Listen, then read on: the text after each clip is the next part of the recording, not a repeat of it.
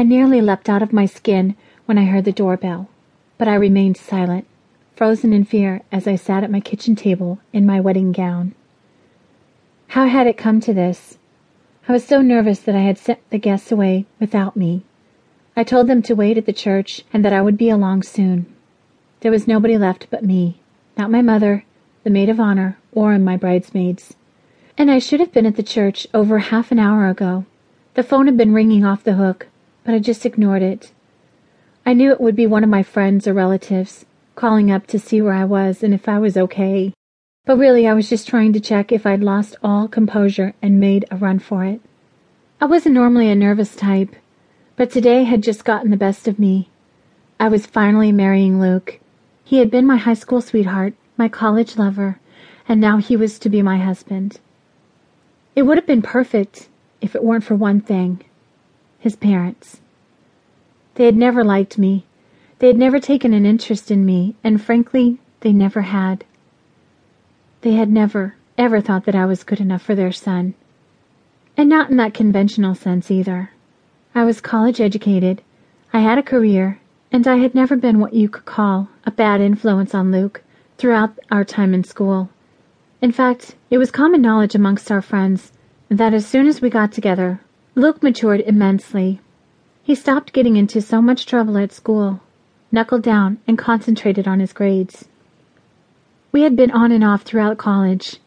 It was difficult because I was studying abroad for the first year of my education, and neither of us thought that we could make a long-distance relationship work.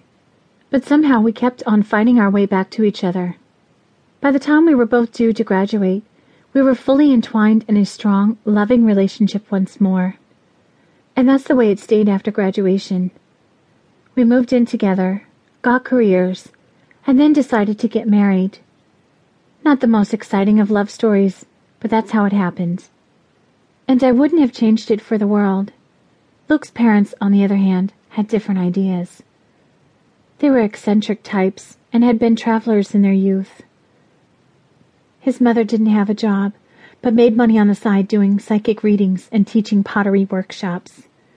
His dad was a carpenter and made designer chairs out of recycled materials and sold them for a ridiculous markup. And even though I was such a good influence on their son, I knew they could never forgive me for reining him into the world. I'm certain they would have been much happier if their son had quit school to join a traveling circus, or become a roadie for some punk band, or set up his own tattoo parlor. No matter how hard they tried to disguise it, I knew they found me plain and boring. And for them, that was one of the worst traits a person could possess.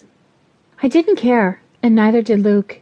We were happy with our conventional life together, and happy with our conventional marriage. At least, I thought we were. But now I found myself on the verge of calling the whole thing off because of my nerves and ridiculous doubts. I just couldn't stop thinking about what Luke's mother had said when we told her about the engagement. "She's turned you soft, Luke," she said to him. "She wants you to settle down and have this perfect little life together. The truth is, she doesn't even know how to live." Her words conjured up all sorts of arguments from the past, most of which involved her pointing out how I was just a safe bet, how predictable I was, or just trying to persuade her precious son that girls like me were a dime a dozen. Needless to say, she hadn't taken the news very well, and had practically cut us out of her life until the week leading up to the wedding. I was shocked and surprised when I found out she had actually turned up to the wedding at all. I could only put that down to the miracle working of Kayla, our wedding planner. She had been fantastic. I honestly thought that if it weren't for Kayla, then this whole thing would have fallen apart months ago. If there was an obstacle, Kayla found her way around it. If we had any sort of doubts about what we were doing, Kayla was there to combat any issues and show us the way.